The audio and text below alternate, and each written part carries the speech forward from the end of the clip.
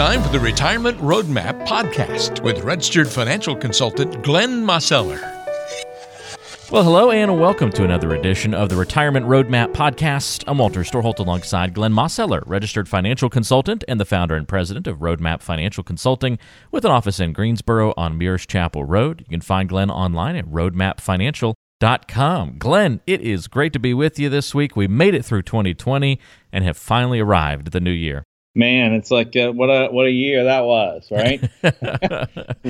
Let's hope that we have some good. It looks like we have some lights at the end of the tunnel, and we'll keep our fingers crossed, and and so forth, and hopefully we will return to some sort of normalcy. Not too far down the line. It both went too fast and also took way too long to get through at the same time. It was kind of definitely a weird year by many standards, and hopefully we'll be off to better and brighter things as 2021 gets underway. Although, there's nothing like magical or special about the, changing of the calendar year in terms of our, at least maybe not, I don't know, in terms of our luck. I guess some people would argue against that we can...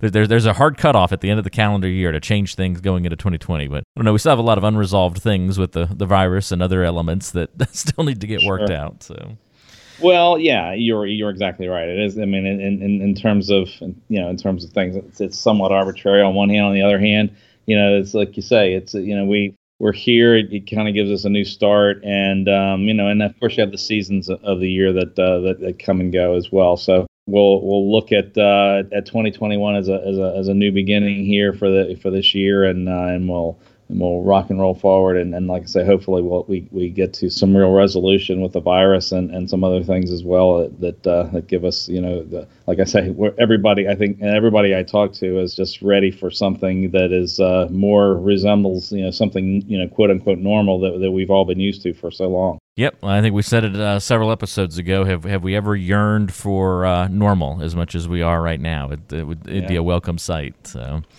well, let's get into today's conversation. To kick off the new year, we talked a little bit about what would make a great topic to discuss, and diversification kept coming up as one of those big things. It's one of the hottest buzzwords in the financial landscape, and so we thought we'd make that the focus of today's show, but wanted to approach it from a little bit different angle, Glenn, because it's interesting. If you look up quotes about diversification, as an example, from famous investors, you might come across one from Warren Buffett, and a lot of people know who Warren Buffett is, one of the richest people in the world, greatest investor of all time, arguably. And if you read this quote, it might raise your eyebrows a little bit. Here's how it goes. Diversification is protection against ignorance. It makes little sense if you know what you're doing. Yet, Glenn, we've always heard about diversification being one of the keys to success for retirement planning. And as we kick off today's show, I'm just wondering, how can these seemingly different ideas both be right? So, Walter, first thing you got to think in terms of is to whom are you listening, right? And and what is their frame of reference? So, Warren Buffett is not really a retirement planner. Warren Buffett is an investor.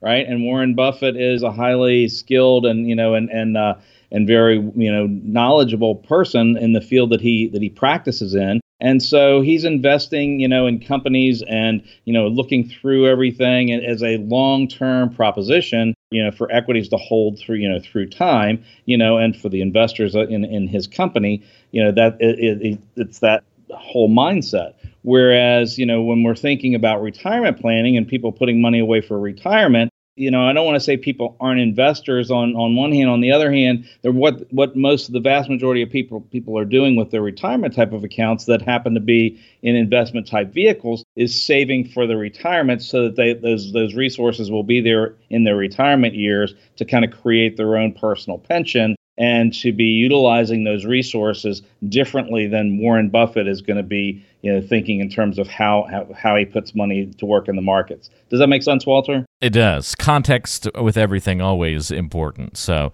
that's a great example of it, right? Because you have to understand what someone's perspective is and the advice that they're giving and what they're saying. And also a good lesson anytime. Don't base your entire financial plan off of a quote. So certainly not saying Warren Buffett is wrong in his context, but everyday investors and savers and planners for retirement certainly should be careful. So let's use that as our launching point, Glenn. From what you see, I'm curious, how does then the average person define diversification? Because it's not like it's a little bit subjective, right? Well, it's to some extent, right? Sure, Walter. I mean, most people, have this idea of diversification, coming from the frame of reference of the accumulation years when you're saving for retirement, right?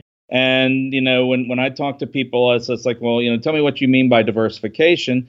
Typically, it comes into asset allocation. I'm going to have so much, in this sector of the economy or in this particular index, and maybe some, monies in bonds or bond type funds or bond type investments, and others in equities and so forth. And then and then you're looking at risk tolerance and all of those kinds of things.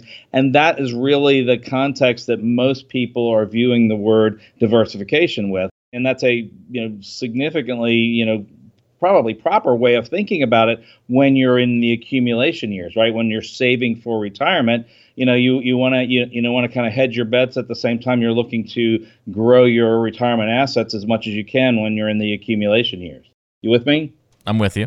Yep, that makes sense. And so in contrast to how the regular investor might define it, does it take on a different meaning for you in particular? Well, Walter, I mean, particularly if we're talking about folks who are transitioning into retirement or already in retirement, I think that we want to leave a little bit of that definition that we just talked about on the table. But there are other ways there are other contexts that we need to think in terms of diversification. The first thing that kind of comes to mind is in terms of time frames, right? When we think in terms of saving for retirement and putting money away for retirement in your accumulation years, well, you're thinking, long term. It's like I'm putting this money away for retirement, and you might be in your 20s, 30s, 40s, or even in your earlier mid 50s, right? But as you get more and more closer and closer to retirement, well, now it's not so far out there, into the future. It's starting to become closer to to when you're actually going to transition into retirement. So one of the things you think in terms of is that monies that are at risk, well, if you're needing money, if you're needing to take money out of the account, then by and large, you want to make sure that the money that you're going to need to access has little or no volatility to it, or has the we're going to lower the risk in terms of the assets that we need access to in the now or in the soon relationship of time.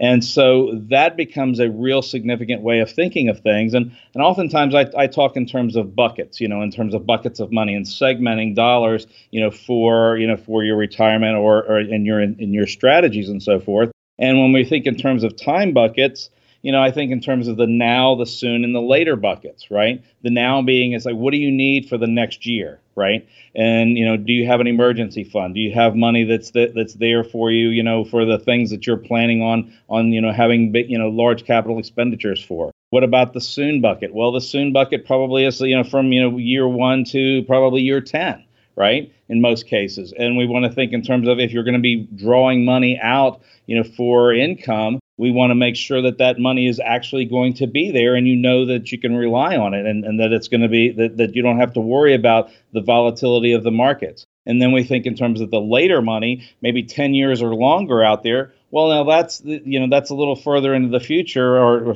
probably significantly into the future. And now we start thinking in terms of, okay, well, that money can have a little bit more, fluctuation in the values. And over time, we keep adjusting and making sure that we have the appropriate diversification in terms of time frames to when we're going to need to access the money and when is it going to be there for you. Are you with me, Walter?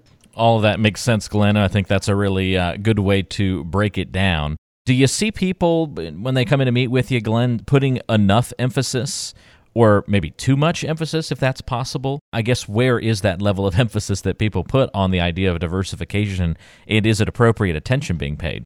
Well, I think people, that they tend to think in terms of diversification. But it's a matter of thinking of the context. Where are you in life, and what are we needing to think about?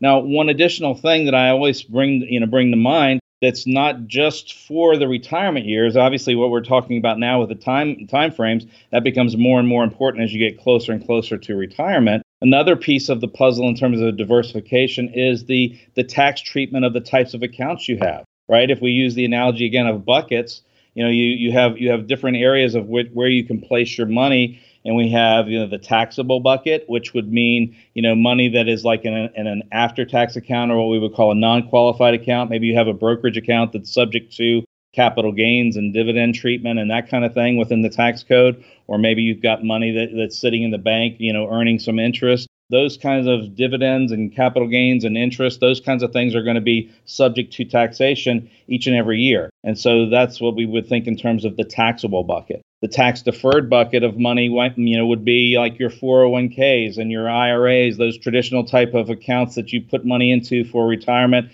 that is pre-tax dollars, right? Those dollars you're putting in before taxes, and then they're going to be subject to taxation as they come out.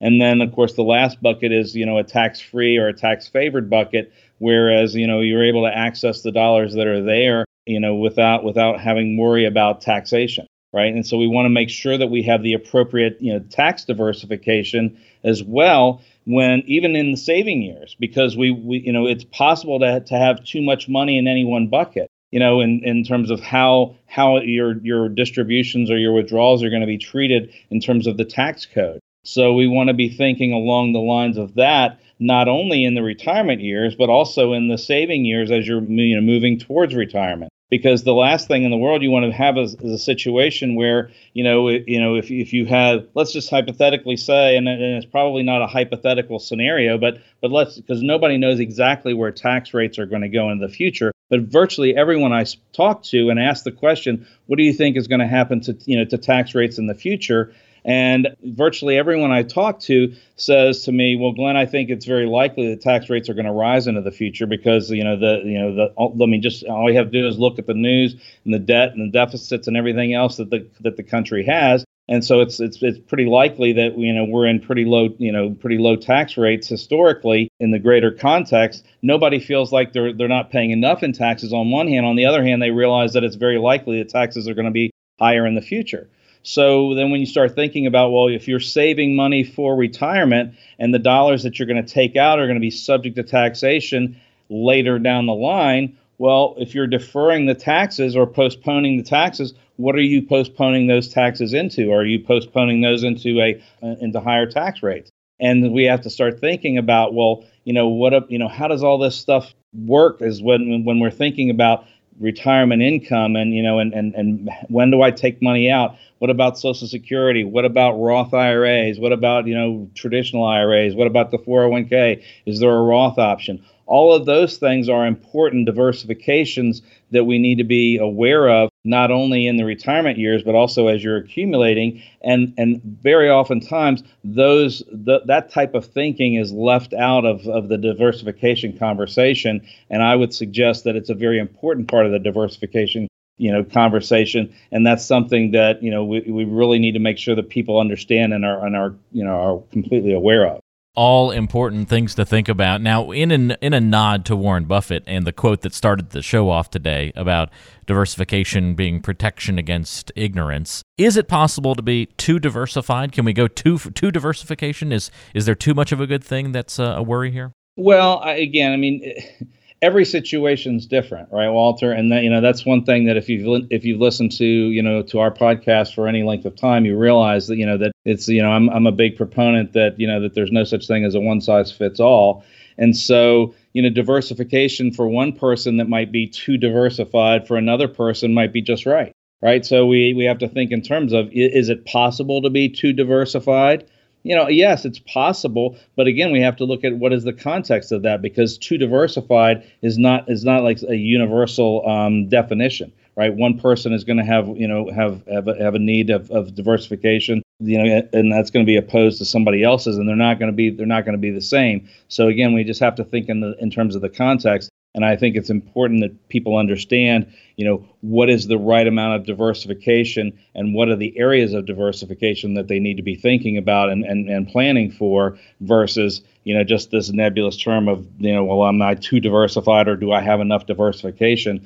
Well, that's a starting place, but that's not the ending place. So all this is really about getting the conversation going. I'm wondering if maybe we can cap off the episode today with a story or a hypothetical where you can maybe describe for us a situation where you took a non-diversified portfolio with somebody and then made it a lot better.